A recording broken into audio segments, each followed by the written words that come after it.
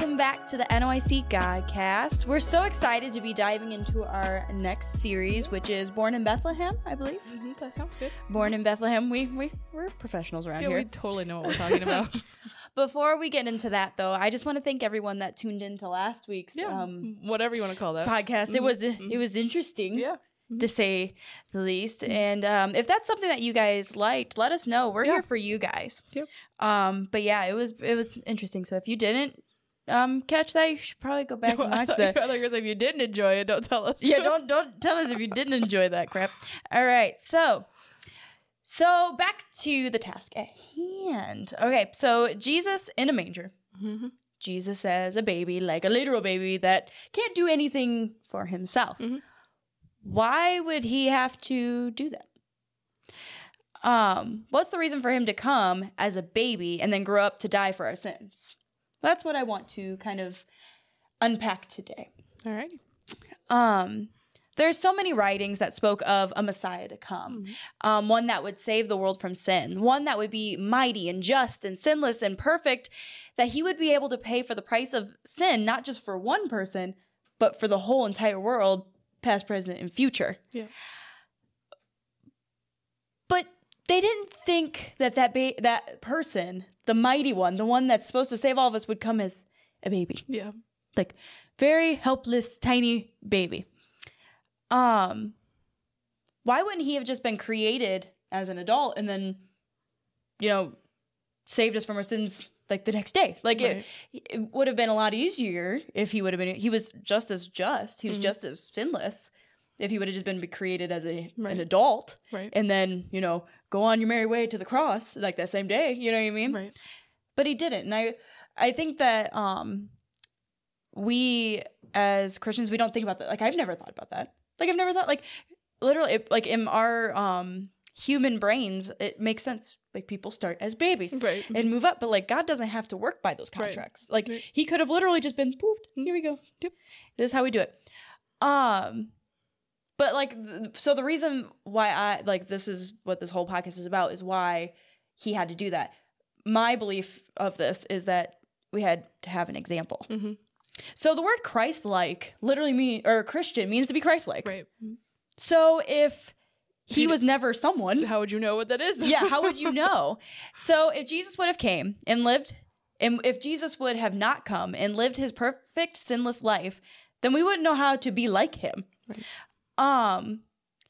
It would be pretty hard to be like someone if they didn't have a life to look at. Right. Like if he would have just came and been poof, this is our sinless, perfect sacrifice, and then died, and then for the rest of eternity is just be like him, and then he was only here for a day. Right. Like, how are you supposed to be that? How are you supposed to be that? Jesus came to be our example, to be the one to show us how to act in every situation. This also, it's kind of a twofold thing. This also allows us to be closer to God. Mm-hmm. Because not only does it's not just that our sins are gone and we're able to have a relationship with God, but Jesus has lived our lives. Right. I mean, he's the one that's able to, relate to us. So, like, he went through everything that we would have. He came and he lived a full life to know what it would be like to relate to us. Right. So, like, when we're like, oh, well, these people were making fun of me, or these people, whatever, he's just like, yeah, I know. Yeah. I've been there. Yeah, exactly. He can say all the situations we go through. He's like, yeah, been there, done that. You know, like, he can actually say that. If he would have just came, and then there would have been never that, like, he understands. Yeah. Like, actually understands. Like, God knows everything, but like he didn't fleshly get to experience that, and this he did. He didn't get to experience it. Exactly. And that's like, think about the people that you're around, your friends, your family, coworkers, whoever. Think about the people that you gravitate towards. The people you gravitate towards are the people that have been through the same things as you. Like, you're not, I mean, in some cases you do have many friends from different walks of life, but a lot of times the people that you're really close with are the people that go through the exact same things you go through. Like me and Rachel here have been best friends for about 300 years now. Mm-hmm. We look good, don't we? Mm-hmm. And like, even though we're technically in different like life path walks, like we've always been, because you're a little bit older than me, like we've gone through a lot of the same things in like with our church and family things, and just like we've gravitated towards one another because we understand one another, because we can relate to it. Right. And Jesus has been through everything and anything that we may face. Now, it may look a little different in his life. Like, Right. you know, Jesus never owned an iPhone that he just bought and he dropped it and shattered the screen. Yeah. It's Or, you know, very unlikely. it's very unlikely that he had an iPhone. But I'm sure there was a lot of things he's probably dropped and broke. I'm sure that there was a lot of vases full of whatever vases are filled with back then.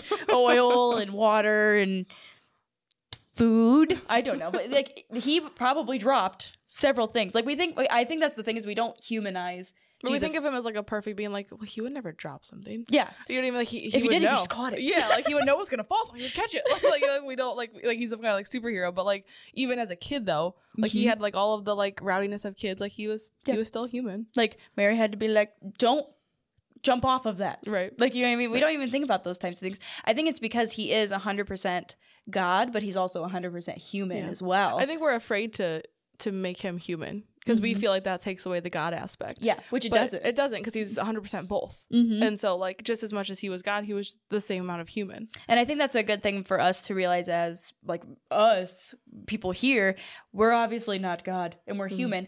And he was also human. So even when there's things that are the way, I guess in my brain, how I always thought of things was if I messed up something, even regardless if it was a sin or not, like I would always think, well, I'm not a good Christian because I messed that up. Right. Do you know what I mean? Like when like things happen, it's like dropping the vase or dropping your phone, or if something goes wrong and you can't even help it. Like say you get into like a fender bender or somebody, you know, you slam somebody's finger in the door and you don't mean to, like you're like, oh well, that's just like it's not sin because it wasn't malicious intent. It wasn't, but you always think, well, I'm like God didn't have to do, like he never did that. You know what I mean? But he did. Like I'm sure that Jesus bit somebody. You know what I mean?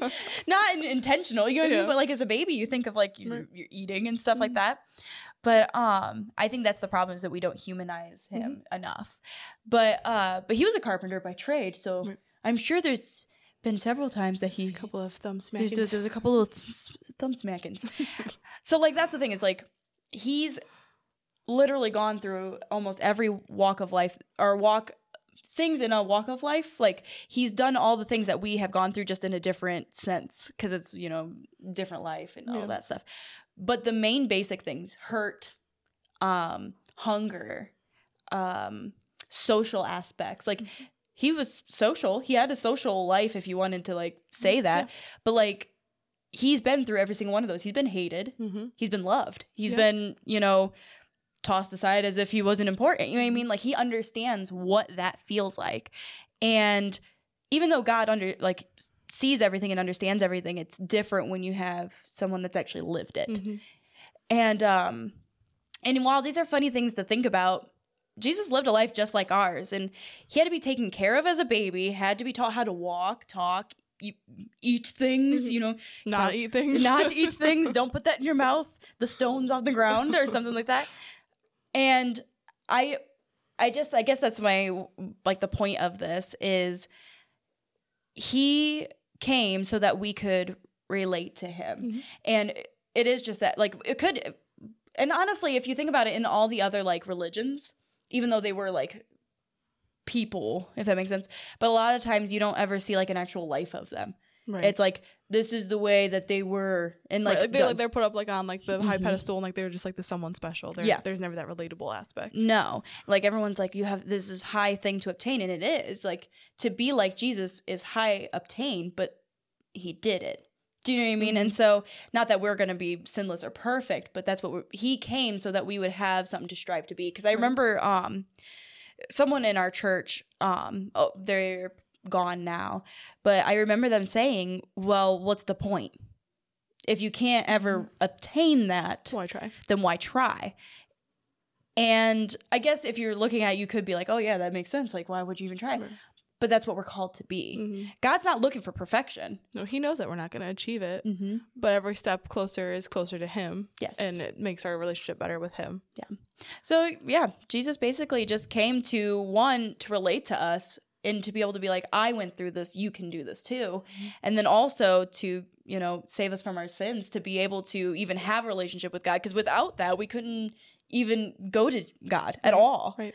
So, but yeah, I don't know about you, but I'm just thankful that we serve a God that understands us, that loves us. And most of all, he sent his only begotten son so that we could have a personal relationship with him. Mm-hmm. Like, think about, like, you're the mom here. I am. Yes. Like, could you imagine sending your son to die for people that may or may not even want you? Do you know what I mean? Right. Like, it would be much easier for, like, if I had to sacrifice something, like, I would much rather give my life than to ever give my children's life. Yeah. Like, and I think that that's the whole point, that, like, that is so much harder. Mm-hmm. And that just proves God's love even more, because, like, God could have just sent himself. oh yeah. But how much more he loved us that he would send his son. Yes. Not just himself. Yeah. But yeah, so that was this week's podcast. This week's Charge Up Challenge is to each day write down a list of tasks that you need to do. So, like, you know, everybody has their to-do list throughout the day. List. It's a good list. It's a good one. No, I said big. It's not good. It's not a good one. Not a good list. Maybe it's laundry. Maybe it's, you know, I don't know, cook food. I don't know. Maybe it's just get out of bed. Whatever your list may be, think about those tasks that you have to do. And before you even start your day, pray for God to show you how you're supposed to react in those tasks. Because that's the whole thing. Jesus came and he is an example for what we should be. So there's always going to be a way that Jesus would handle it and the way that we would handle it. So I want you guys to just throughout this week, think upon those tasks before you actually go to do them, and pray to God to show you how Jesus would react in this situation, how he would handle this. Because I think a lot of times we forget about Jesus a little bit. We're like, oh, we got this list of things to do, and then I'll read my Bible. When I read my Bible, that's when I think about Jesus. That's when I'm going to think about Jesus. But to be Christ-like is your whole life. Mm-hmm. So it's not just when I pray, when I read, when I, you know, am doing things with my church. It's every day. It's supposed to be every day. It's like back when we were talking about the Jesus over you thing. It's supposed to be a daily thing. But yeah, just think about those things and pray on those to have you do the things the way that God would want you to do them and not the way that you want to do them. Today's considerable quote is, 1,000 times in history, a baby has become a king to rule a nation, but only one time has a king become a baby to save all nations. I don't have a person. I assume. It's not a person. I'm kind of starting to think you're just doing these. These are just me. These are just your quotes. Just don't want to admit it. I put them on Pinterest so people can look them up. So yeah, and today's featured content is How Many Kings by Down Here.